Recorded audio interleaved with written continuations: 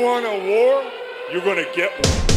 Welcome everyone to Monday Night Raw! WCW Monday Nitro! Austin 316 says I just whipped your ass. I am the game! Hulk Hogan has betrayed WCW! Satisfied with us! He is broken in half! Brett screwed Brett. If you smell What in the hell is he doing here? you can call this the New World Order of Wrestling, brother. We are at war.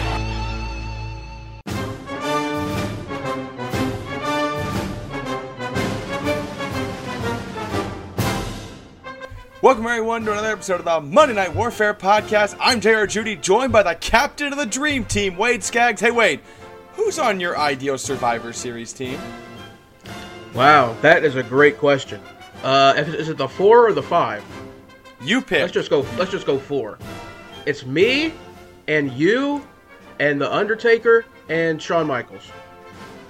Half of that team survives. I'm not going to say Yeah, which half. me and you. But I wasn't going to say it, but half that team survives. The reason I'm asking Wade about the Survivor Series is because it's a pay-per-view exclusive edition of the Monday Night Warfare Podcast. It is the 1995 Survivor Series. Wade, have you ever seen this show before we watched it for the podcast? No, I haven't. Not one bit of it. I don't think so. No. So this was your real first time viewing. What were your thoughts going in? We were both kind of intrigued by this card on the way into the Survivor Series. I was intrigued for sure. The main event, I mean, Bret Hart versus Diesel. I mean, it doesn't get much better than that in '95. The teams. Let me look at this real quick. The Team Royals versus Team Darkside, I was looking forward to. The wild card match, I was looking forward to. So yeah, overall, I was looking forward to it. I think this show is really interesting because this is really the first show where the WWF isn't relying heavily on all of the occupational gimmicks and all of the tropes from like the new like 94, 95, like early 95 era. They're slowly starting to edge a little bit into that next generation of the WWF. Like the gimmicks are still there, but there's a little edge to even guys like the 1-2-3 Kid. Bob Holly isn't as animated in his match. And you'll see it later in the main event, too. There's a little bit of edge to everybody, and this is kind of a transitional point, I think, for the WWF. Agree? Yep. I absolutely agree, and I'm super psyched for the next year. Well, for the next 5 years, but to go into 96, I'm looking forward to it very much. This is our second to last WWF pay-per-view of 1995. We are from the U.S. Air Arena in Landover, Maryland. I say Landover, Maryland because multiple times in this event, we are told we are in suburban Washington, D.C. I was wondering about that. I'm thinking, okay, they're probably in Virginia, maybe Maryland. So, okay, that answers that. They're in Landover, Maryland. Let's not say we're in Washington, D.C., but there's a lot of Washington, D.C. references throughout this event. Oh, yeah. Interesting thing to note, Wade, this is the first Survivor Series to not take place on Thanksgiving Eve or Thanksgiving night. This is the first. Wow. Yeah, this is the first Sunday Survivor Series. For those who aren't aware, the Survivor Series used to be the Thanksgiving night tradition. So literally on Thanksgiving night, and then it would eventually switch to the Wednesday night before Thanksgiving would be the Survivor Series. And the Survivor Series was invented to counteract Starrcade, which was also a Thanksgiving night tradition. So this is the first time we've gotten the Survivor Series not on or around Thanksgiving. It's a little bit of a change for the WWF. This is one of those full price pay-per-views, not the in-your-house. It's $29.95 is what you paid for the Survivor Series. It's 140,000 pay-per-view buys, Wade. That's down from 205 in 1994. You want to hear a shocking stat? The 1995 WWF Survivor Series is the least bought Survivor Series pre-WWE Network. Really? Wow. This is the lowest bought Survivor Series. And it wasn't, it was a solid show, too. I enjoyed this show a lot. And so did the live crowd. 14,500 people jam-packed the U.S. Air Arena. 12,500 fans are paid. $250,000 gate. It's the fourth biggest pay-per-view gate for 1995 for the WWF, behind WrestleMania, SummerSlam, and the King of the Ring. So one of your big 4 pay-per-views drawing a big crowd, that's kind of what you want.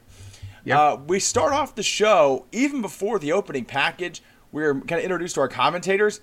We hear Howard Finkel's voice, which is the first time we've really talked about Howard Finkel on the podcast, which is very weird. Ladies and gentlemen, Mr. Perfect!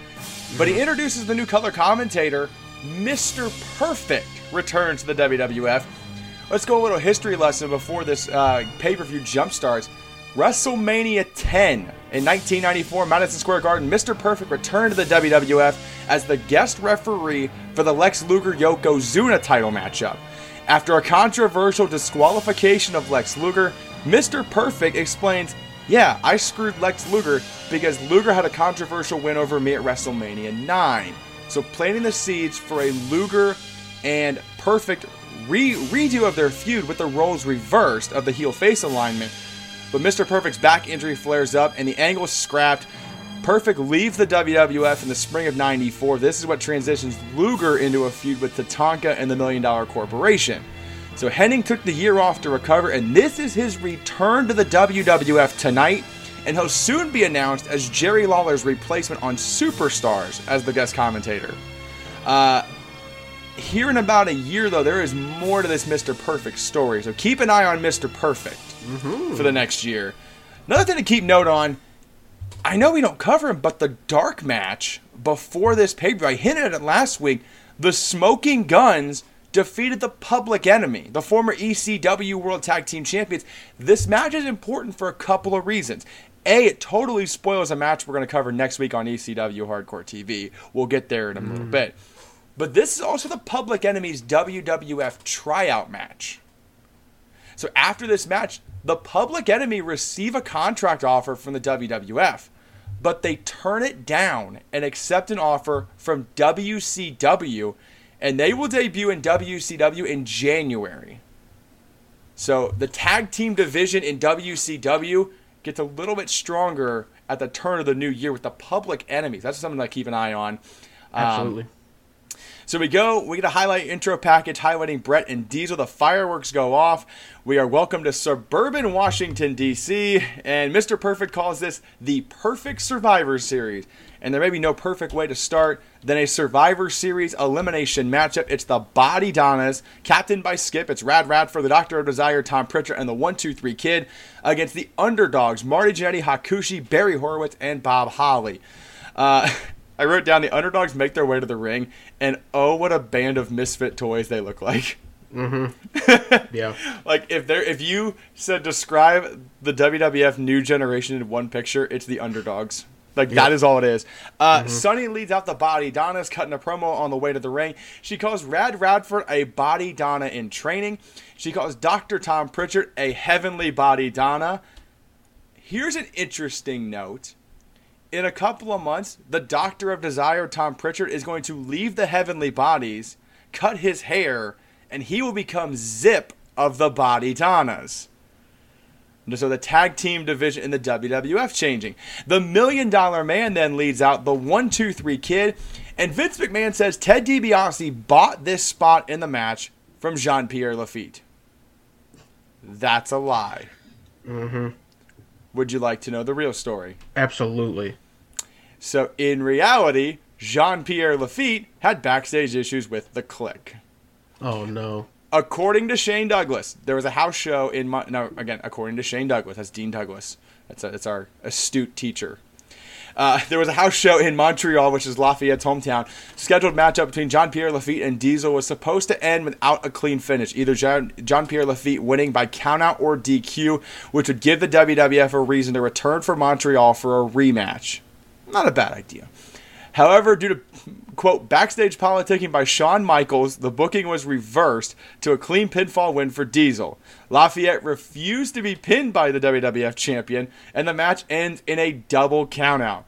Due to this refusal, the Clique reportedly buried Jean-Pierre backstage, and then Jean-Pierre Lafitte quits the WWF in 1995. Oh, God. The next time we're going to see Jean-Pierre Lafitte in a major American promotion is... Ring of Honor? No, next September in WCW. So, hope What's you his enjoyed. name?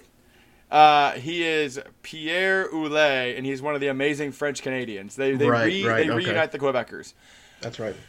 So, long story short, somebody had issues with the Click, and they are gone from the WWF. Keep that in mind for later. Yeah. No, I mean keep that in later tonight. That story gets replayed later tonight. Stay tuned for more. Before the matchup starts, the referees are holding back Razor Ramon as he tries to get to the 1-2-3 Kid. I like that continuation out of Raw. That's when the 1-2-3 Kid turned his back on Razor and aligned with the $1 Million Corporation. Yeah, we start with the matchup. Marty Jannetty and Dr. Tom Pritchard. Marty takes out all 4 body Donnas in the early moments of this match, and the crowd, as usual, is super hot for Marty Jannetty. Like, he is the unsung hero of 1995. Bob Holly with a Frankensteiner to Rad Radford. What? Rad Radford tries one, gets countered with a power bomb. Hakushi tags in, and man, what an ovation for Hakushi, too. He and Barry Horowitz, they're crowd favorites in suburban Washington, D.C. Hakushi gets off the rope, gets caught with a big double-A spine buster by Rad Radford. Technically a double R spine buster, whatever. Kid with a big splash on the top rope on Hakushi, only gets a 2 count. Skip takes Hakushi to the top rope. Hakushi counters the back suplex with a cross body. Then we get a great exchange here between Bob Holly and Skip. Like, both men are with great counter moves. They're fast and furious. Bob Holly is so underrated for what he can do in the ring. 100%. Dr. Tom tags in, gut wrench powerbomb on Bob Holly, only a 2 count. Dr. Tom misses the moonsault, Holly with a top rope crossbody, and at 5:17, Bob Holly eliminates Dr. Tom Pritchard. As Bob Holly celebrates the pinfall, Skip comes in, rolls up Bob Holly, and at 5:23, Bob Holly's eliminated. It is 3-on-3 in the Body Donna's Underdogs matchup. Hakushi comes in, pairs up with Skip. A couple of kicks taken over on Skip. Hakushi goes for a Vader bomb. Skip gets the knees up. Skip then with a top rope Frankensteiner on Hakushi, but then he says they landed on his head. Like, what? So Skip can't follow up. Crowd is just eagerly waiting for Barry Horowitz to tag in throughout this matchup. The Kid tags in, takes over, but Hakushi gets with a handspring elbow in the corner, flying forearm to the Kid. Hakushi from the top rope, diving shoulder block on the 1-2-3 Kid, only gets a 2 count. And then Hakushi slams the Kid, goes for a springboard splash. Kid moves out of the way. And then we cut to the locker room. Razor Ramon is watching on the monitor with part of the Dark Side team. So not even his own team. He's watching the Kid's matchup. And he's just progressively getting more and more frustrated the longer the Kid's in this matchup. Back in the ring, the Kid kicks Hakushi in the back of the head. Rad Radford scores the pinfall, and at 8:10, Hakushi's eliminated. So it is now 3-on-2 Body Donnas. Barry Horowitz comes in trying to protect his partner and gets jumped by Rad Radford. The Kid with a series of kicks in the corner to Barry Horowitz. And then Rad Radford with a gut wrench suplex. But then he breaks up the pin. He lifts up Barry Horowitz. Radford with a big clothesline, and again picks up his own pin, and you can see Skip instructing Rad Radford, punish him, hurt him, and then Skip eventually wants to pin Barry Horowitz. This, of course, revenge from before the SummerSlam pay-per-view, where Barry Horowitz finally got that first win over Skip. Skip is holding this grudge. Rad Radford with a Northern Lights suplex only gets a 2 count again. Then Rad decides, I'm going to show off to Skip and Sonny. I'm going to do some push-ups in the ring. Barry Horowitz rolls him up, and at 11:26, Rad Radford is eliminated. So then it is 2-on-2. Skip is yelling at Radford, and then he goes face-to-face with Barry Horowitz. So we finally get Barry against Skip. Barry with a series of shots to Skip, but Kid makes the blind tag. The Kid kicks Barry in the back of the head, delivers a leg drop for the win. So the Kid eliminates Barry Horowitz at 12:25. And now it's 2-on-1. It's Marty Jannetty against the 1-2-3 Kid and Skip.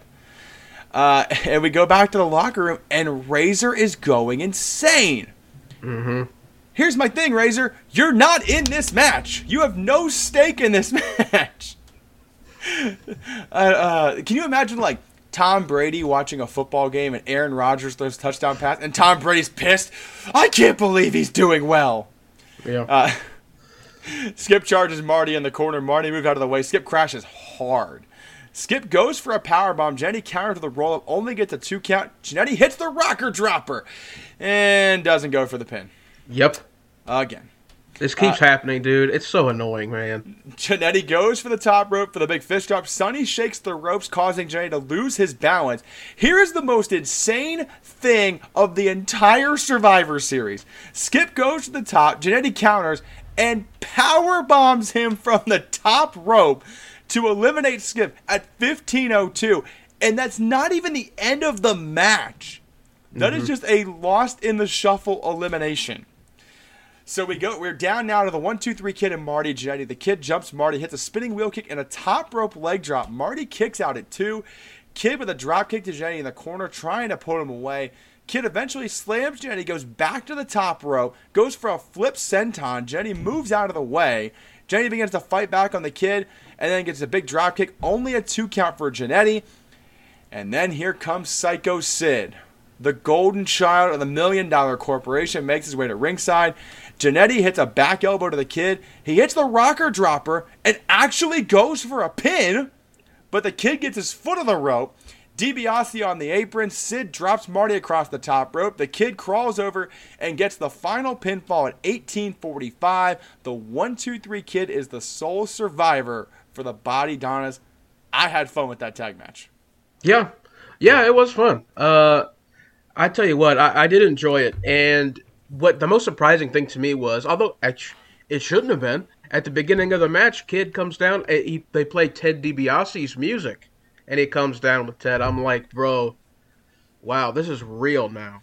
I should have seen this coming. If you watched our podcast last week, actually, you don't have to watch it because I was wrong on everyone, but that doesn't matter. My prediction was that... Well, good. You're a good friend. I like that. Okay. I predicted that Marty would be the sole survivor, and so it's progressing through the match, and I'm like, yeah, buddy, I'm going to win this. I'm going to get some bragging rights. Turns out, nope, I was wrong. I should have foreseen this, that the corporation would get involved. I didn't think Sid would get involved. I was wrong. My thinking was Razor would get involved and sometime during the match and get 1-2-3 Kid out, because I thought that he was the linchpin to this team's success, and I was right about that. Marty, I just based off the competition he was against British Bulldog in that last match. Remember, it was a pretty even match, so I'm thinking Marty's going the distance, and I was so close, man. I was so close. So speaking of Razor Ramon, after the matchup, we see Razor's reaction to the Kid winning. He is throwing monitors. He breaks a monitor. He's throwing tables. He is destroying this locker room, and he wasn't even in the match. Like, did Razor have a bet like you did that Marty's the sole survivor? He may have. He was betting in Vegas, let me tell you. We go backstage. Todd Pettengill is with the remainder of Razor's wildcard team. And Jim Cornette says, Razor, you need to decide where your allegiance lies, with your team or somebody else's business. We didn't want you anyway. If you can't get along, we can get it on. Owen Hart tells Razor to get serious. Dean Douglas says, Razor, get your head on straight. Razor could be a pivotal factor to his team's success or failure later tonight in the wild card match. So we go to our next Survivor Series elimination matchup. Bertha Faye, Aja Kong, Tomoko Watanabe, and Leonis Asuka take on Alundra Blaze, Kyoko Inoue, Saki Hasagawa, and Chaparita Asari. I was closer that time on pronouncing those names. Yeah, good. So, first of all, Asuka is spelled like Asuka, but it's not, so that's real confusing. If it's in Japan, it probably is. I don't know. Jim Ross calls the majority of this matchup because Vince and Perfect have no idea who anybody is or what's going on. The only one in this entire match, the only one of the Japanese women that I know is Aja Kong, because she's still wrestling now. Yeah. Of the other ones, I don't know, though. So, Asuka and Asari start the matchup in a giant swing by Asuka. Asari is the smallest in this match by a lot. And they really just abuse her. Asari with the Sky Twister press on Asuka, which is essentially a spiral tap, which is amazing. Yes. That, bro, my mind was blown, man. Such a great move. I love that. Alundra hits the German suplex, eliminates Asuka at 141. Watanabe comes into the ring, misses a moonsault, and Alundra follows up with a big diving crossbody all the way to the floor. Hasegawa tags in, series of rolling double arm suplexes to Watanabe, which was super cool. Watanabe counters with a seated senton, and then delivers another seated senton from the top rope, only gets a 2 count. Aja Kong tags in and gets taken over with a big suplex by Hasegawa, only gets a 2 count. Not a strong start for Aja Kong to come in and immediately get thrown around. Aja ends up kicking Hasegawa from the top with a kick and then delivers a very stiff suplex for a pinfall victory at 3:58, eliminating Hasegawa. Asari tags in and bounces off of Aja Kong. Kong off the middle rope with a splash, squashes Asari at 4:25. Another elimination for Aja Kong. Inoue tags in and gets hit with a series of hits a series of clothesline on Aja Kong. Aja counters a sunset flip by sitting on Kyoko for the win, leaving Alundra down 3-1 at the 5:02 mark. So all 3 women then come into the ring and corner Alundra Blaze, who attempts to fight her way out of the corner. Alundra takes over Watanabe and gets a very awkward 2 count after a suplex. I don't know if that was supposed to be the finish of that sequence, but the referee said 2. Alundra then, I think, attempts a power bomb, can't get Watanabe up, and adjust into a pile driver for the pinfall win at 6:30. Never in my life would I have thought a pile driver is a safe exit plan from any move, but that was the exit plan. Yep. Bertha Faye comes in, attacks Alundra Blaze, kicking off their feud over the WWF Women's title. At one point, Bertha and Aja are trying to double team Alundra. They crash into each other. Alundra hits the German suplex on Bertha Faye and eliminates her at 7-11. Bertha just immediately pops up and gets out of the ring. She looks annoyed. It's she's out of there. She does not have click problems, in case anybody's caring.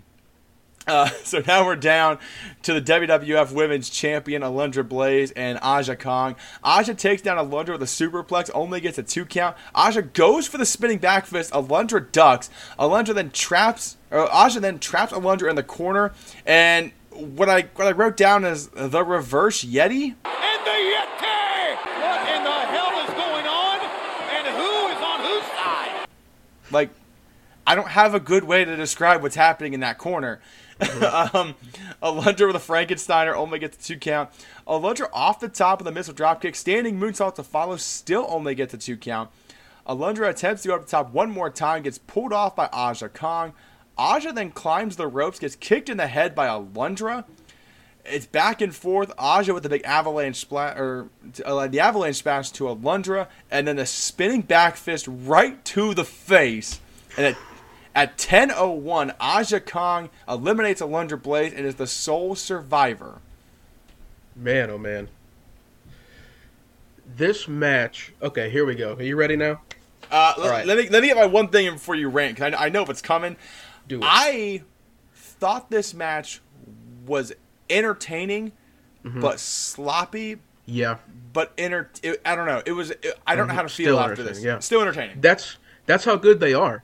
You can, because I wrote it down too. This match at times was a little sloppy. I think that the Japanese wrestlers may not have been used to what the WWE style, what they wanted to do with this match, wrestling with Alundra and Bertha and so on.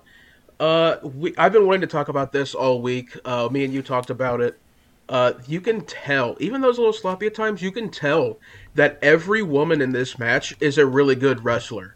I will say one funny thing, though. During this match, the Japanese women would, keep jumping in the ring before they were officially tagged. Did you notice that? Yep. I was they would come through the ropes and they're like, oh yeah, I need to tag. That was... I don't know if there was some kind of different Japanese style in the 90s or something. I really don't know. But that was funny to me. But let me tell you something, brother. Oh, no. Okay?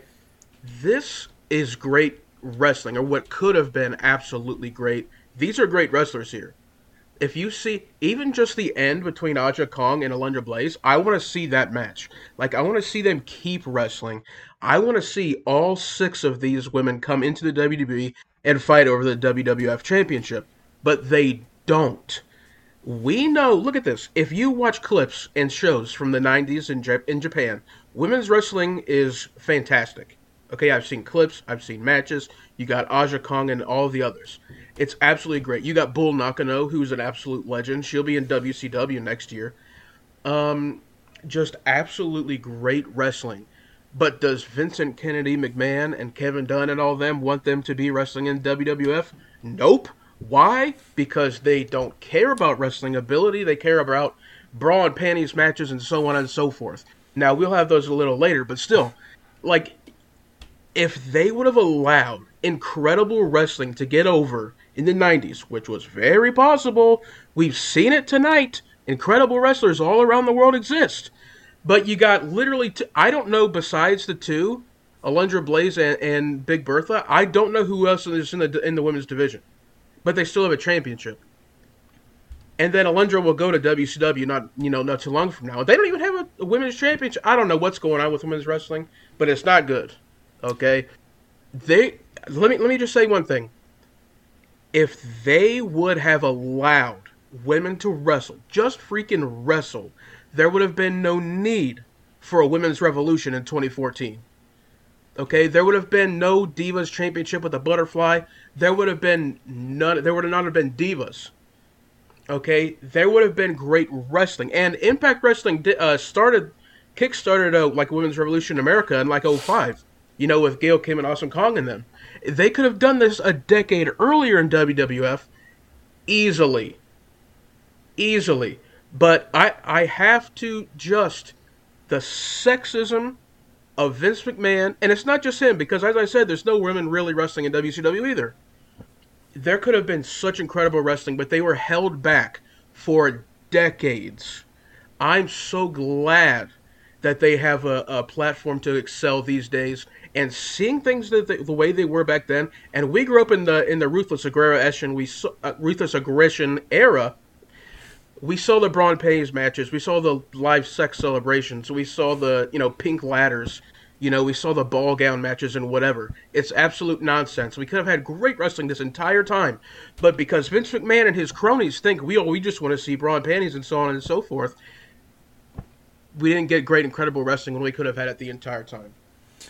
I'm not going to defend the creepy old man with the hush money, but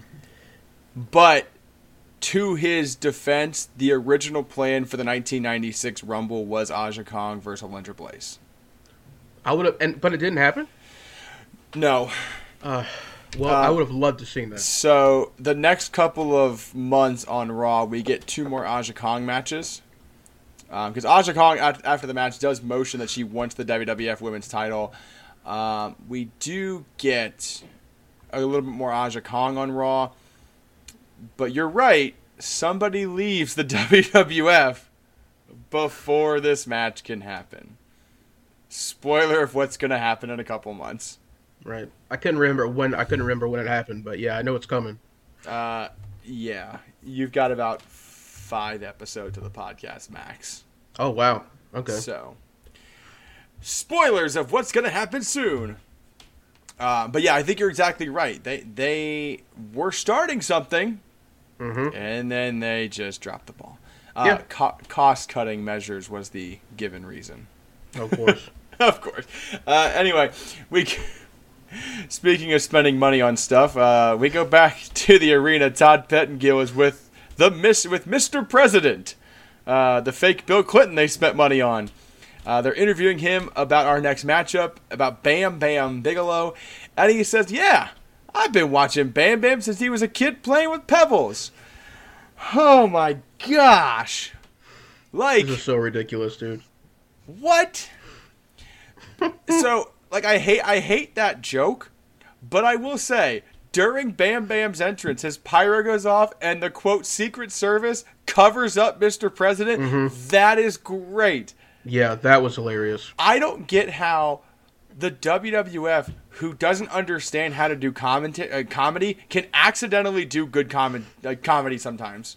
Because that was funny comedy. Yeah. So our next matchup is Goldust against Bam Bam Bigelow. Goldust, of course, undefeated in the WWF. Goldust makes his way to the ring and gets a pre-recorded comment. Says Bam Bam is going to experience tragedies he's only experienced in his nightmares. We got actual paparazzi during Goldust entrance. We've lost the black ears. Yeah, I was just going to say that. He's got gold ears now. And Goldust is slowly becoming, the word they like to use is androgynous during his pre-match rituals. We're starting to see the slow evolution into the Goldust character we would become accustomed to. They're really just kind of adapting this character on the fly. Goldust starts the match off series of right hands to Bam Bam Bigelow, chokes him across the top rope. Bam Bam takes over, but and this is a recurring theme in this match. Every time Bam Bam starts to get some offense going, Goldust retreats to the floor and taunts Bam Bam. This match is really slow. Yeah. It's really slow. Goldust slaps Bam Bam in the face. Bam Bam answers with a drop kick. Goldust retreats again. And then Goldust on the floor sets up Bam Bam Bigelow. Bigelow moves out of the way. Goldust punches the ring post. Goldust clotheslines Bam Bam over the top rope, back out to the floor again. And this pace is just slowing down. Goldust slams Bam Bam face first into the ropes, applies a headlock. Bam Bam eventually counters the big back suplex, and then Bam Bam goes for the follow-up headbutt. Goldust moves out of the way. And again, they talk about it on commentary, Bam Bam cannot string any offense together. Goldust eventually puts submission on Bam Bam Bigelow. Bam Bam escapes with the electric chair. That's a lot of weight on his shoulders to drop down. And again, he can't follow up. Goldust takes Bam Bam down with a big clothesline and a knee drop. Only gets a 2 count. Finally, Bam Bam starts to fight back. Big suplex series of clotheslines to Goldust. Bam Bam goes for the splash in the corner. Goldust moves out of the way. Hits the Bulldog for the win. It begins to rain gold as Goldust celebrates a victory. Third mediocre performance for Goldust. Third different finishing move. I don't know, man. That was the point I was going to make, is that, yeah, you're absolutely right. The match was just boring. He wins with a Bulldog. When's the last time you saw somebody win with a match with a Bulldog? When he was Dustin Rhodes. 95, yeah. When he was Dustin Rhodes. Well, I didn't 3 know months that. ago. Anyway, The Natural. Yeah. Anywho, I think it was last week or the one before he won with a Gourd Buster. When is he going to get a set finisher, dude? I just have no clue.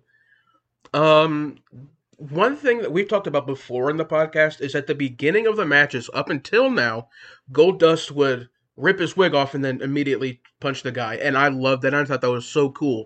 And he didn't do it this time. I'm guessing, since we're progressing, he's not going to do it anymore. I thought was a mistake, because I thought that was honestly a really cool thing to do. He's got to be androgynous and creepy and strange. So he takes the wig off and he just kind of looks at it and holds it up like this before they get started more conventionally in the match. That could have been so much more. Bam Bam was one of the best big men. We've talked about this before. It's not like he's facing Yokozuna. You know what I mean? You don't have to slow this match down this much, really. You know what I mean? It could have been a lot more. Bam Bam main evented WrestleMania 8 months prior. Bam Bam was the main event of WrestleMania. Mm-hmm. I bring that up because say goodbye to Bam Bam Bigelow. That's the last time you'll see Bam Bam Bigelow in the WWF. Bam Bam negotiated an early release from his contract with Vince McMahon after become disillusioned by the creative influence of the Clique.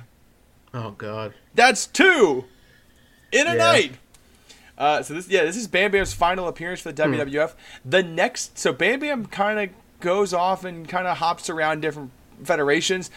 You will see Bam Bam for a brief stint in a major American promotion in February of '96. And then he will disappear for a while. And then come back in '97. So Bam Bam Bigelow is very sporadic in America. He becomes a bigger deal in Japan in his off time. We go back to Mr. President's box and his invited guest of Mr. Bob Backlund. And Bob Backlund wants to basically ask Mr. President, what the heck are you doing here? And the president says, I had nothing else to do. And then said it would be an honor to run against Bob Backlund in the presidential race. I don't think the Bill Clinton impersonator can actually hear Bob Backlund. He's he's very confused on either what Bob is saying or how to react to Bob. Well, to be honest, so was I, so, that's fine. Yeah, you knew these two were going to interact, but it was such a weird, just bleh. Yeah, it was weird. Bill said something about, Colin Powell dropped out of the race, so now Bob Backlund can jump right in, you know? And I'm like, this is so weird. Bob is just such a weird dude, man. Like, you watch this promo, he's just such a weird dude. That's Mr. Backlund to you? Yeah. Please refer to him as Mr. Bob Backlund. Yeah. I wish he made Darren Young great again, but he didn't, so...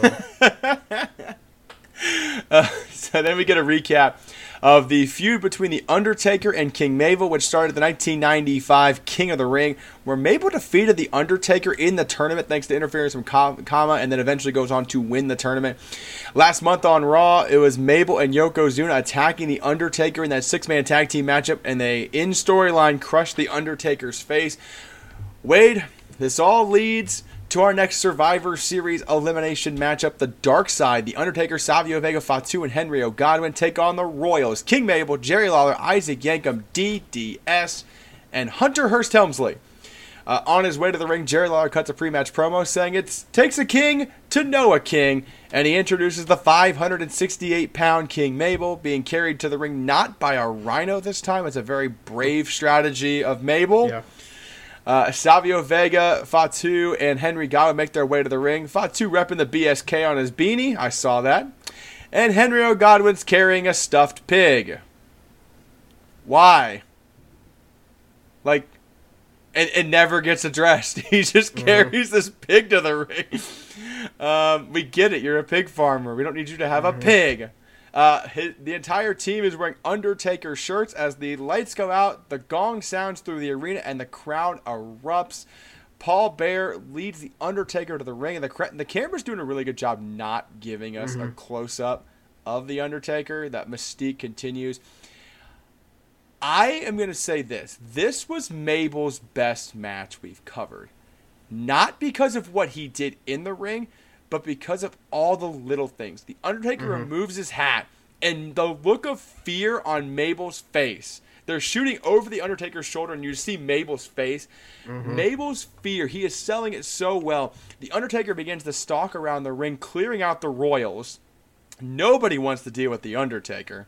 Fatu and Hunter Hearst Helmsley start the matchup. This, of course, playing off of In Your House 4. Fatu starts with a big back body drop. Fatu ducks his head, and Triple H immediately goes for the pedigree, but then he turns his head. The Undertaker scares him out of the hold. That was great. And I guess we didn't bring this up, Wade. I kind of blew right past it. This is Phantom of the Undertaker. Like, he's wearing the protective mask. He looks terrifying. Yeah. This is the protective face, and they, everybody, like, on commentary, they're playing it up as it's a protective mask. We get it. All four guys in the ring, you would think that's the Undertaker's actual face. Yeah, for real. Yeah, you're right. It is really cool, man. I really like that a lot. Speaking of faces and heads, Fatu's head gets rammed in the top turnbuckle. Super strong Samoan head. Why do they never learn? Henry Godwin tags in. Triple H immediately retreats. He tags in Jerry Lawler, who immediately tags in Isaac Yankem. That was great. Really, Godwin with a big series of offense to Isaac Yankem. Big elbow drop. Yankem takes over on Henry Godwin, and then Hunter Hearst Helmsley tags in. That Connecticut blue blood. I did like the exchange between Isaac Yankem and Henry Godwin. They were two big guys. They were moving around pretty well. Like, I wouldn't hate a singles match between those two. On commentary, Mr. Perfect says that Hunter Hearst Helmsley would like to be called Triple H. Thank God I can call him Triple H now. Hunter Hearst Helmsley is a mouthful. Triple H with a big knee lift to the face of Henry Godwin. Godwin answers back with a huge press slam on Triple H, and man, does he hold him in the air for a while. Lawler and Vega tag in. Lawler starts to mock Savio Vega's dancing and then gets drop kick in the back. That was great. King is on his stuff tonight. Yankem comes in, big body slam and a leg drop to Fatu, and then he tags in King Mabel. And King Mabel's moving around, man. He's agile in this matchup. Savio Vega tags in and gets caught with essentially a one-arm black hole slam by Mabel. That thing was impressive. Yeah. And then Mabel with a huge overhead throw to Savio Vega. Yankem tags back in. Isaac Yankem with a drop kick. Which means, that's right. Which means Kane with a drop kick. Yes, sir. Which means Mayor of Knox County, Glenn Jacobs, with a drop kick. What? Jerry Lawler tags in, delivers the pile driver to Savio Vega, and for the second match in a row, doesn't go for the cover. He taunts before he goes. This is his pile driver. This is his finishing move. He eventually goes for the cover. Savio kicks out at 2. And then Savio Vega and Triple H pair up. Savio with a big rock bottom on Triple H. Wonder if Dwayne's watching yet. Savio can't make the tag. Triple H tags in Jerry Lawler, who again goes for a pile driver. This time Savio blocks? ? Avoids the contact of the pile driver.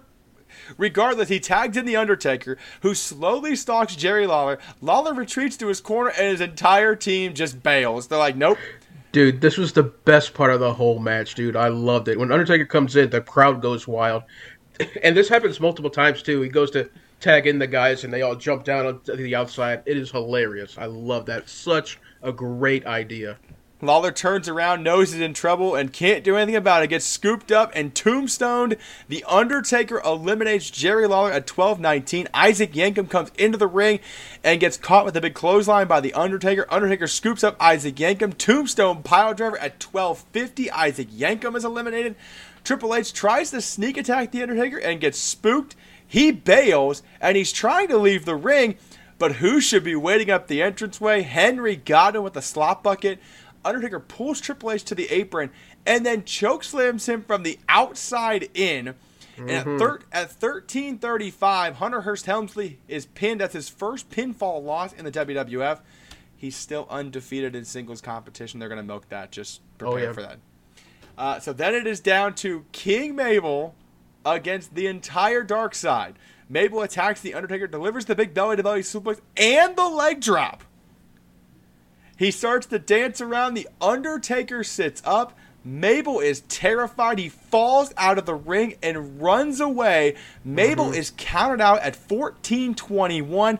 The Dark Side celebrate by chokeslamming Sir Mo. And the Dark Side pitch the shutout. The Undertaker, Savio Vega, Fatu, and Henry Godwin all survive.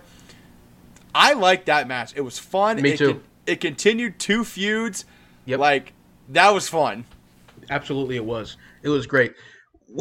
When Mabel ran out of the ring, I cracked up, and also the ref counted them out extremely fast. Like they wanted that match to be over like that. It wasn't 1, 2. No, he counted fast. So that was something. One of the coolest parts of this match, we get The Undertaker versus Kane 2 years early in this match, and that was awesome. Like when Isaac came in, I just kind of took a second, and I was like, wow, we're seeing these two guys go against each other way before Kane comes into. Awesome. As you're saying, great fun match. I was close to having my prediction right. I underestimated the rest of the Undertaker's team, because Undertaker doesn't really fit in with this team, let's be completely honest. So I assumed that Undertaker would be the sole survivor, but them all surviving to the end was the right choice. I think that was really cool to see. You mentioned something where, Isaac Yankem and The Undertaker are going to face off in a couple years and how important that's going to be. But look at this entire matchup as a whole. You've got, on the Dark Side, The Undertaker, who we know how important he is to the WWF. Fatu is going to become Rikishi and a pivotal character in the Attitude Era. Henry Godwin is going to join up with Phineas Godwin and become the Godwin and then Southern Justice throughout the Attitude Era. Savio Vega is going to join the Nation of Domination and then Los Boricuas. On the Royal side, Mabel is going to return as Viscera. Jerry Lawler is the voice of Raw with Jim Ross. Isaac Yankem is Kane. And then Triple H is, as of this recording, the head of creative in WWE and a 14-time world champion. Yes, sir. The amount of future star power and importance in this match in just a couple years, let alone, 27 years or whatever it is. Man, we are old. Yeah. After the matchup, Vince McMahon asked Jim Ross who he thinks will walk out of the Survivor Series as the WWF champion. Jim Ross says Diesel. we'll keep that in mind. We go to pre-recorded comments for Bret the Hitman Hart and Diesel, both talking about not only the title match tonight, but also the eventual winner. The winner will face the British Bulldog December the 17th at In Your House Seasons Beatings. Bret says, look, I need to focus on Diesel. Bret compares himself to Wayne Gretzky and continually asks himself if he's still the best, and tonight he has a chance to prove it. Something truck stops here, something puns. Stop doing puns, Bret. No, don't listen to him. Keep doing it. Diesel says the Bulldog wouldn't be in the picture if Bret wouldn't have got involved. Diesel says the longer this match goes, it may favor Bret, but Diesel doesn't get paid by the hour. And he doubts He loves Bret, that line. He doubts Bret survives. Then we go to my favorite interview of the entire night. Todd Pettengill is with Jim Cornette, the British Bulldog, Sid, and Ted DiBiase. Next, the wild card match. I've got to begin with Jim Cornette. I talked to you earlier on. You were with the opposing team. Wait a minute, what are you talking about? You haven't talked to me. I haven't seen you all day. I've been getting the British Bulldog ready to win. I told you I'd be on your side, Davey, and I'm going to stick with you all the way. Teddy, you don't have anything to worry about. I'm as honest as the day is long. I'll tell you something, Jim Cornette. I don't care who's on my team as long as my team wins and brings home the cash. But I told you once, and I'm going to tell you again right now, nobody crosses the $1 Million Man. Remember it, Cornette. Ladies, stop the fighting. If you're going to fight, you got one of two choices. Be like all the rest of the chicks and fight over the Heartbreak Kid, or be like the dudes and, well, fight Ahmed because he's my back door. What? I don't want to fight Ahmed Johnson. Nope. Never. He'd eat me. Yeah. Basically, just another weird setup for the wild card matchup. Let's run down the backstory of the wild card matchup. This matchup, orchestrated and created by interim president Gorilla Monsoon. There's no rhyme or reason to why these teams got made. Gorilla just got bored and picked names out of a hat, I'm assuming. That's because Gorilla Monsoon wants to be the most fan-friendly president of the WWF. Shut up. He gave us Yoko versus Mabel. No. I'm impeaching Gorilla Monsoon. So our wild card matchup is Shawn Michaels, Ahmed Johnson, the British Bulldog, and Psycho Sid against the Intercontinental Champion Razor Ramon, Dean Douglas, Yokozuna, and Owen Hart. There are so many little subplots in this. You've got Shawn Michaels returning from the injury from the attack in Syracuse. I wonder how many times they mentioned Syracuse tonight. It's a lot. It's honestly, it's too much at this point. Ahmed Johnson making his debut on pay-per-view. The British Bulldog is the #1 contender to the WWF title. Psycho Sid is the golden boy of the $1 Million Corporation. He's feuding with Razor Ramon, but he's also the former bodyguard of Shawn Michaels. Those two broke up after WrestleMania 11 in April, and Sid put Shawn on the shelf.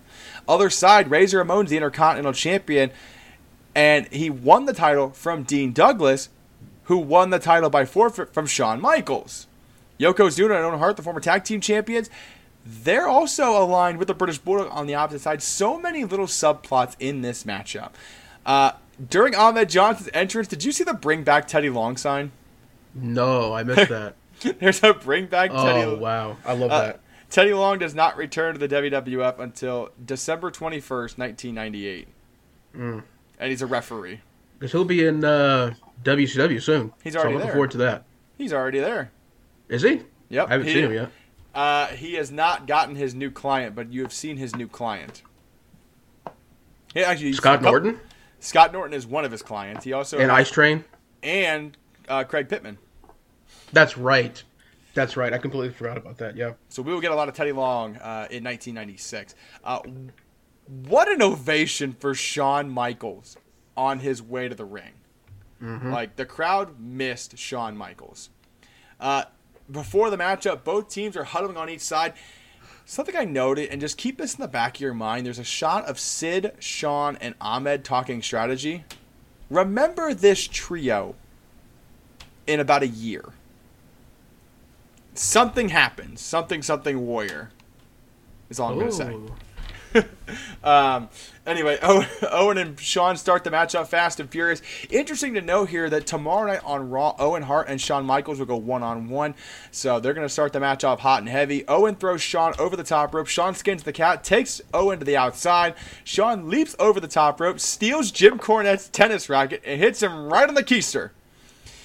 Dean Douglas tags in big suplex to Shawn Michaels. Shawn Michaels, of course, we talked about it, forfeited the Intercontinental title to Dean Douglas in Your House 4. Shawn throws Dean into the corner, big flying forearm. Shawn's really offensive against Dean Douglas, which I imagine this is how that match would have gone if they would have actually happened anyway. Something, Douglas hates the Click, something, he's leaving soon because of the Click. Is it really because of that? Yeah. Oh, jeez. Wow. Yeah, it's something Click. Shawn double axe handled off the top, only gets a 2 count. Dean Douglas goes for a Vader bomb. Shawn moves out of the way, hits a moonsault. Owen Hart breaks up the pin. That one seems normal. Wait till later, some of these pin breakups are not normal. Ahmed Johnson tags in House of Fire on Dean Douglas, and Owen Hart tries to body slam Yokozuna, but Dean and Owen cut him off. And then, here it is, my favorite trope of the entire event. Mr. Fuji's waving the Japanese flag for non-Japanese wrestlers. Dean Douglas is from Pittsburgh, not Japan. And he's not from Pittsburgh, Japan, or Tokyo, Pennsylvania. Anyway, Ahmed Johnson's in the corner. Dean Douglas tries to choke Ahmed, and Razor Ramon is delivering right hands. Dean Douglas and Razor are working as a unit to take over Ahmed Johnson. These strange bedfellows coming alive a little bit in this matchup. Ahmed Johnson takes over Dean Douglas with a huge power slam. Then he military presses his own partner, Shawn Michaels, onto Dean Douglas. Still only gets a 2 count.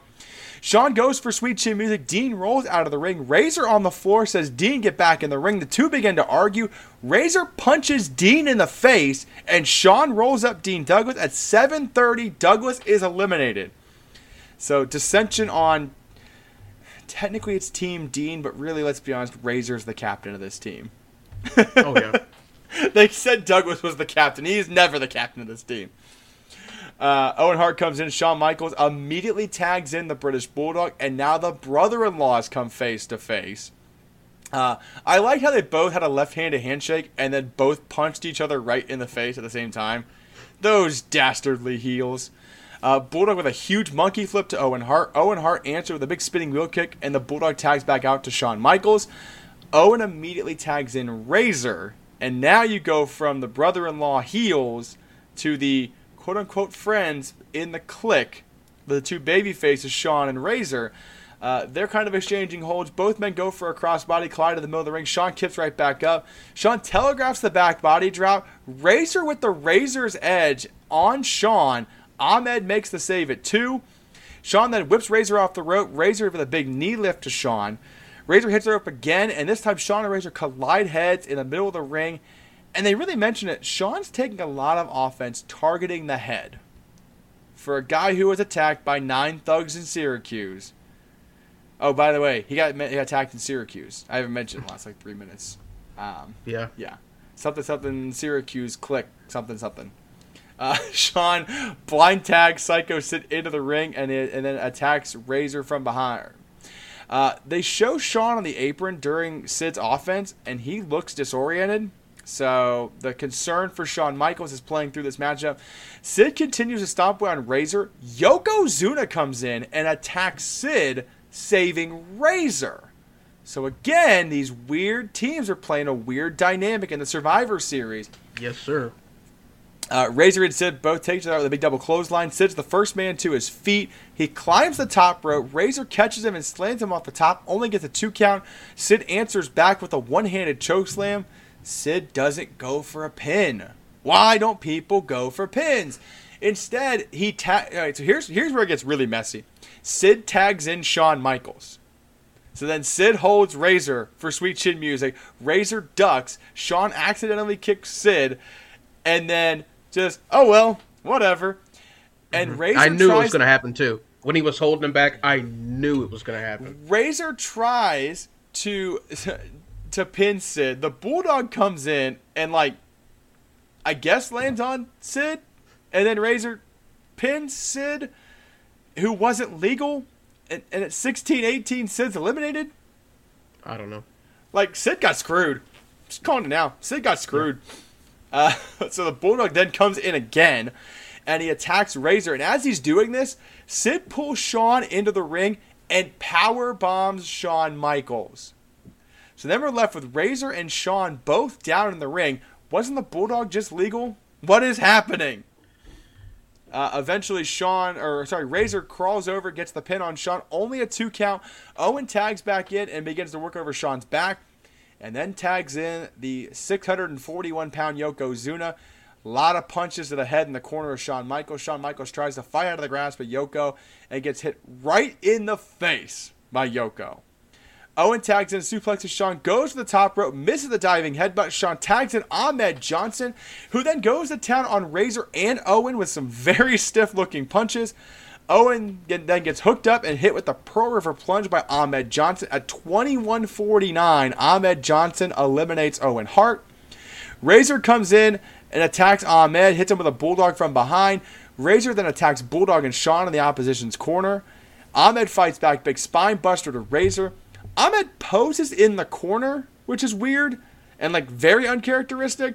Razor hooks him up for the Razor's Edge, drops him down, but the Bulldog made a blind tag, and just as he did that, here comes Sid, and here comes the 1-2-3 Kid down to ringside. The $1 Million Corporation is back out. Razor hits the fallaway slam on the Bulldog, only gets a 2 count. Razor is off the rope. Kid pulls Razor's foot and then eats a right hand for his trouble, but this allows the Bulldog to hit the running power slam, and at 24 minutes and 8 seconds, the British Bulldog eliminates Razor Ramon. We are down to Ahmed Johnson, the British Bulldog, and Shawn Michaels against Yokozuna, the former WWF champion. Michaels stuns Yoko with a series of right hands and eats a palm strike to the face. Just bop! Yoko with a big body slam to Shawn and hits the giant leg drop of death. But again, doesn't go for the pin. He instead drags Shawn to the corner for a move we have not yet seen on the podcast, the Bonsai Drop. Shawn moves out of the way at the last second or he would have died. Shawn staggers over, very disoriented, finally tags in Ahmed Johnson. Ahmed Johnson again slams Yokozuna, but the British Bulldog breaks up the pin attempt. And now Shawn and Ahmed are very concerned. They attack their own teammate. They send Bulldog out of the ring. Shawn delivers sweet chin music to Yokozuna. Ahmed with a running splash. And at 27-24, Ahmed Johnson eliminates Yokozuna. The surviving members are Shawn Michaels, Ahmed Johnson, and the British Bulldog. Shawn Michaels looks really rough after this match, but Jim Cornette and the Bulldog are so happy they won. Dude, this was so funny to me, dude. Oh my gosh. Wow. Honestly, man, this was a fun match too.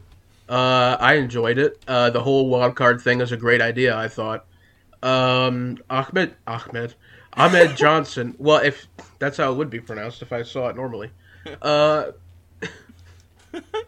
a puppet in the ring. Oh god. Yeah, he was really showcased in this match, man. He slams Yoko again. That's a great sight. Bulldog and Jim celebrating. I cracked up, dude. It was so funny. Also, I was very, very wrong on this prediction. I should have known better. I should have known that Ahmed wouldn't lose, but I was wrong. Oh well. You know what else was wrong? This next scene in the presidential box. We go to... Oh, God. Here we go. We go to Mr. President with Sonny on his lap. They're eating popcorn, and Mr. President says there's nothing more he likes. And Sitting back, enjoying some popcorn, and watching a perfect match. Her eyes are up there, Mr. President. Her eyes are up higher. Hey, would you like your popcorn here? Hey, you're pretty good at this. You think you might be available for a cabinet position? Oh, Mr. President, I'd love to. Why don't you stop by the White House? Maybe we'll go over some of those positions. Oh, Mr. President, I think I'd make the perfect undersecretary. Did you know Bill Clinton had an affair? Because if you didn't, now you do. Yeah. It's even more awkward that Vince McMahon's the one who produced this show. Yeah. I'm uncomfortable. Yep. I also don't have a segue out of this thing. Me either. Let's just get out of it right now. Brett and Diesel. Let's inject this podcast with Diesel power and go to the next match. There's a segue out of it. There you go. We get a preview for Brett and Diesel. I cannot wait until we get like the classic, like high quality video packages for main events, because this one sucks. But the backstory on this one: both previous encounters between Brett and Diesel for the WWF title have ended without a decisive winner. There was the disqualification win for Brett at the King of the Ring 94 and the no contest at the Royal Rumble 95. So this matchup is made by Gorilla Monsoon. No countout, no disqualification, must be a winner. And it's really interesting because last year at the Survivor Series is when this whole story kind of started. Brett loses the WWF title to Bob Backlund thanks to dubious actions of Owen Hart. Then at Madison Square Garden, Diesel defeats Bob Backlund in like 8 seconds and wins the WWF title. This is day 358 of Diesel's WWF title reign. We go to the commentary desk, and again, Jim Ross selects Diesel. Mr. Perfect says Bret Hart's going to win. They're 50-50 booking the announcers. Like, oh my gosh. But it is time for our main event. No countout, no disqualification for the WWF title. Both men make their way to the ring to great crowd reactions. And I love this. Just as the bell sounds, Diesel and Brett both untie a turnbuckle pad, exposing the steel turnbuckles. That was really good. Good little it's touch a no there. DQ match, ladies and gentlemen. Yep. And now it's no turnbuckles, I guess. I don't know. It was a good little touch, though. Yeah, it was. Brett tries to attack Diesel's leg and gets trapped in the corner, and Diesel begins just unloading on Brett early in the contest. Keeps him trapped in the corner. At one point, Diesel delivers a punch to the midsection, which sends Brett to the floor. Brett tries to recover on the entranceway, and Diesel continues his assault. Especially during the beginning of this matchup, Diesel's very deliberate and slow with his motions. Yep. He's not letting Brett get any momentum. He's taking his time, which is ironic for a guy who doesn't get paid by the hour. But just saying. I know, he said he's going to come in there, he's going to knock him out quick and all this stuff. He didn't? What were you doing, dude? You texted me like, hey, this match is really good. And from the beginning, the first handful of minutes, I'm like, bro, this match is boring. Yeah, the first couple minutes are boring in this match. It takes a minute for this thing to get going. Diesel sends Brett crashing into the steel steps and then rams him back first into the steel post. And then Diesel grabs the chair and he whacks Brett across the chair. This is playing off of the matchup at the Royal Rumble in 95. Brett had used the chair on Diesel. Diesel getting revenge. Listen, if it took you 11 months to get revenge for hitting somebody with a chair, like, you have a lot of patience, Diesel. Yeah. Diesel motions for the jackknife. Brett hooks the leg and to block the hole. I like that Brett is targeting the leg and also protecting himself at the same time. And then Brett begins to bite Diesel and to get out of the grasp and finally get some offense. Brett begins to work on the knee of Diesel in the corner, and Brett's strategy really shows through in this matchup.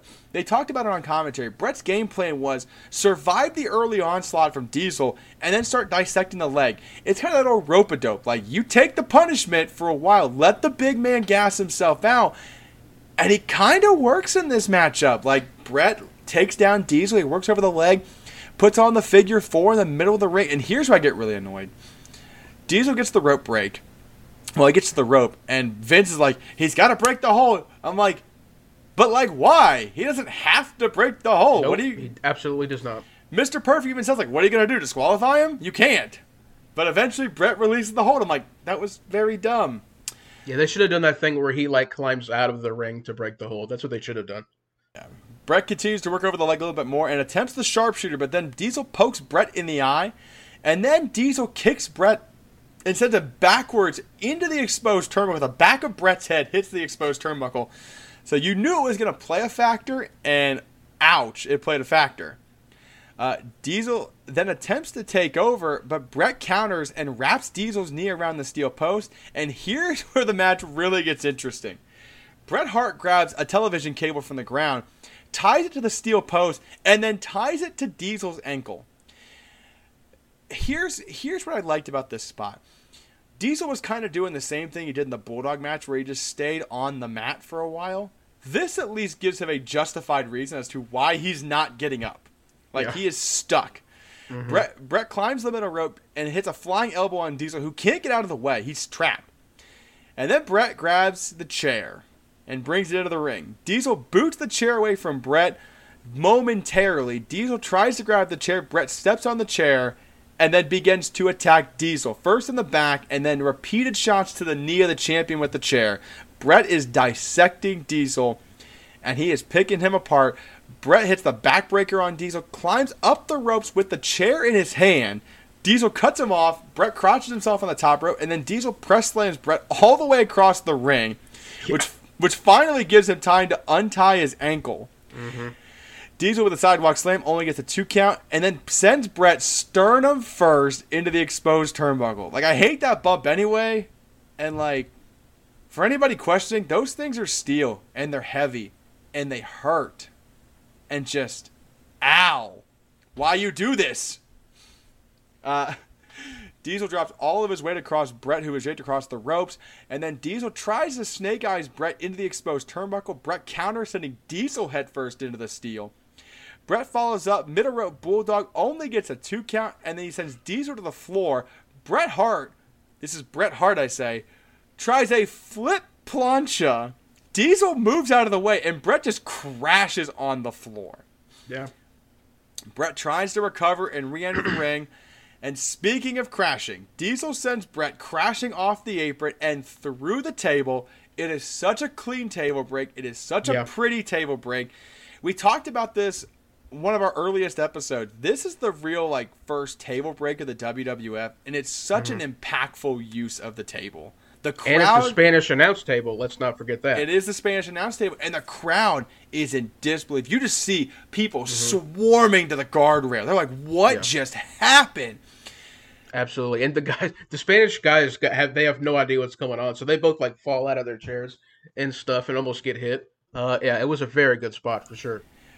And then Brett's starting to move out of the rubble, and Diesel's in disbelief. Diesel kind of throws Brett back in the ring, and he looks at the referee, and he's like, "Are you going to end this?" And referee's like, "Match is still going." So Diesel eventually sets up Brett for the jackknife, and Brett collapses in the ring. And Diesel's just in disbelief. He goes, What are we doing here? Diesel can't pull the trigger. Brett's playing possum. Small package. Roll up for the surprise win. Bret the Hitman Hart is the new WWF champion in 24:54. Diesel pops right back up and goes, "Mother." Yep. Thoughts on the match before the post match? The match, bro. It was a really good match. It wasn't the greatest match we've seen. But it was really good. It was really solid. A lot of back and forth between these guys. I had no idea who was going to win, so it was exciting for that respect. I loved the announce table break. It was a good match. The ending was so sudden, because he rolled him up with a small package, and I was like, okay, he's not going to win, and then he did. So I didn't know he was going to win the match. I didn't know he was going to win it that way. So it's exciting. I mean, it's exciting going back and watching this stuff when you don't know what's going to happen. So I imagine I'm having a lot more fun than you are. But see, here's the thing. I knew it was going to happen, and I still had fun with that match. I love that match. I'm also a big Bret Hart fan, so Bret wins. Yay! After the match is the real interesting note, though. Diesel throws Earl Hebner to the canvas and power bombs Bret Hart. He then punches more ringside officials and power bombs Bret again. He takes the title from the referee and throws it to Bret. Diesel taunts up the entranceway as we go to a Survivor Series recap package. We go back to the commentary desk. Vince McMahon is in distraught. He is depressed that Diesel is doing this.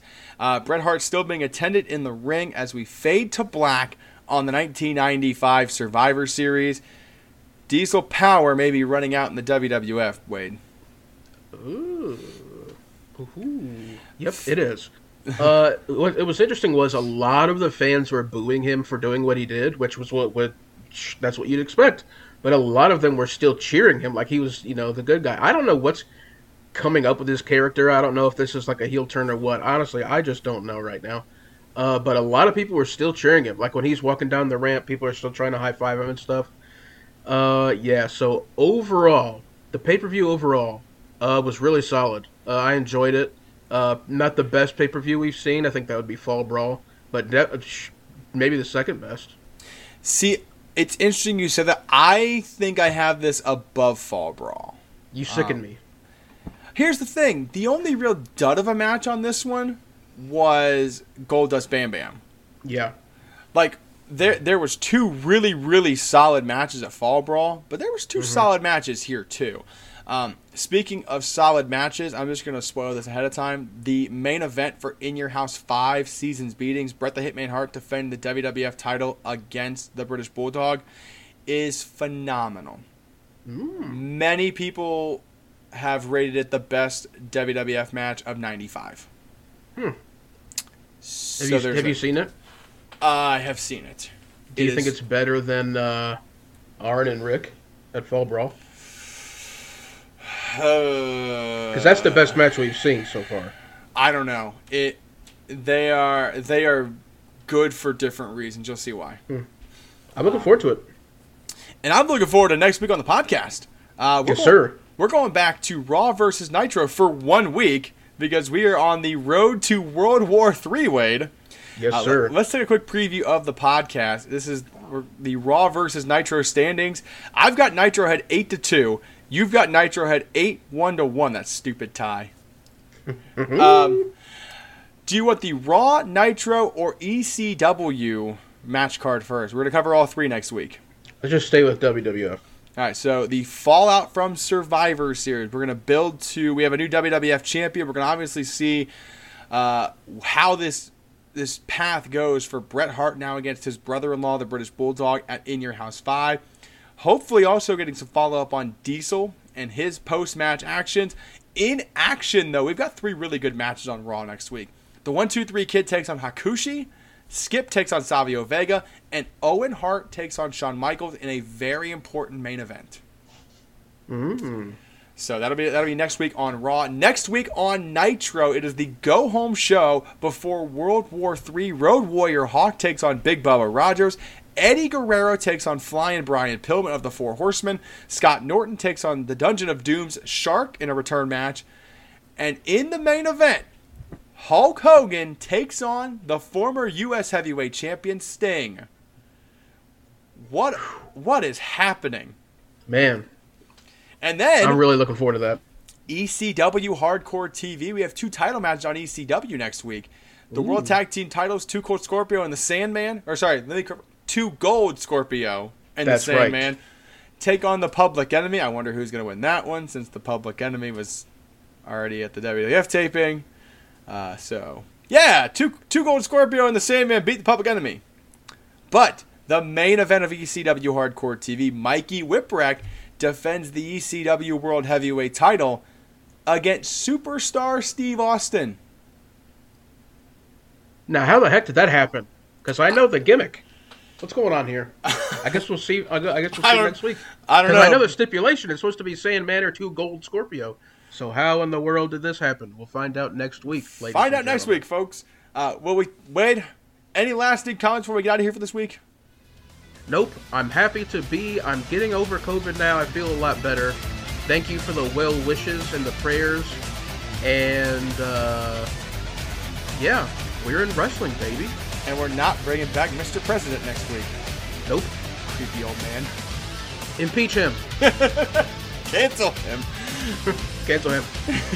We thank you for joining us, and we'll see you next week on the Monday Night Warfare podcast.